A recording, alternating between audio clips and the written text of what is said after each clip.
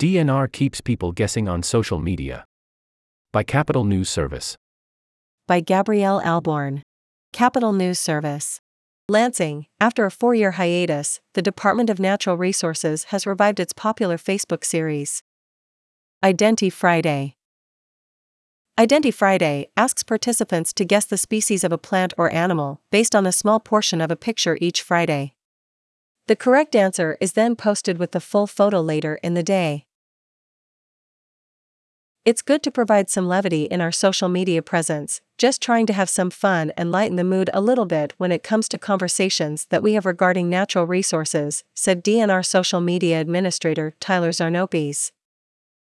The weekly series showcases a wide variety of the state's flora and fauna, sometimes relating to a topic of the week and other times chosen randomly.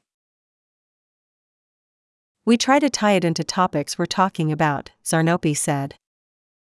For example, during Invasive Species Awareness Week, an agency post was about the highly invasive spotted lanternfly that looms in neighboring states.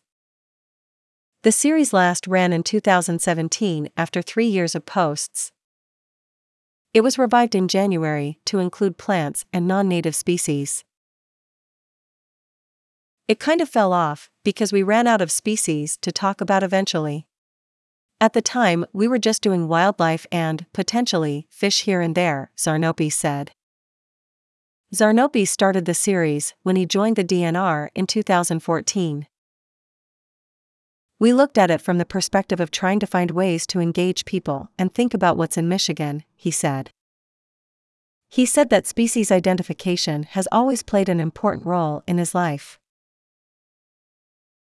As I grew up, I spent a lot of time in the outdoors. My grandma taught me how to hunt and fish, and I loved wildlife, Zarnopes said. I was actually going to school for zoology when I first started at Northern Michigan University but decided to switch to communications. This job marries both. Some weekly posts pose more of a challenge than others. The morning warbler had many players guessing the Kirtland's warbler. I'm very purposeful in which image or which part of the animal I showcase, Zarnopes said. I specifically tried to trick people, but I picked it because we had the new license plate for the Kirtland's warbler. Identi Friday receives hundreds of comments and reaches 100,000 to 200,000 people every week. By building interest with fun activities like Identi Friday, the DNR uses its online platform to increase awareness of environmental issues. Trying to keep a good balance between getting a large amount of engagement and also providing information and education where we need to is a fine line I walk, Zarnopes said. The page encourages users to participate in #Identi Friday and learn more about the natural world around them, he said. It's a fun way to have some laughs at the end of the week, just to challenge people's thoughts on what we have in Michigan and try to make them more aware of what natural resources we have here. Gabrielle Alborn reports for Great Lakes Echo.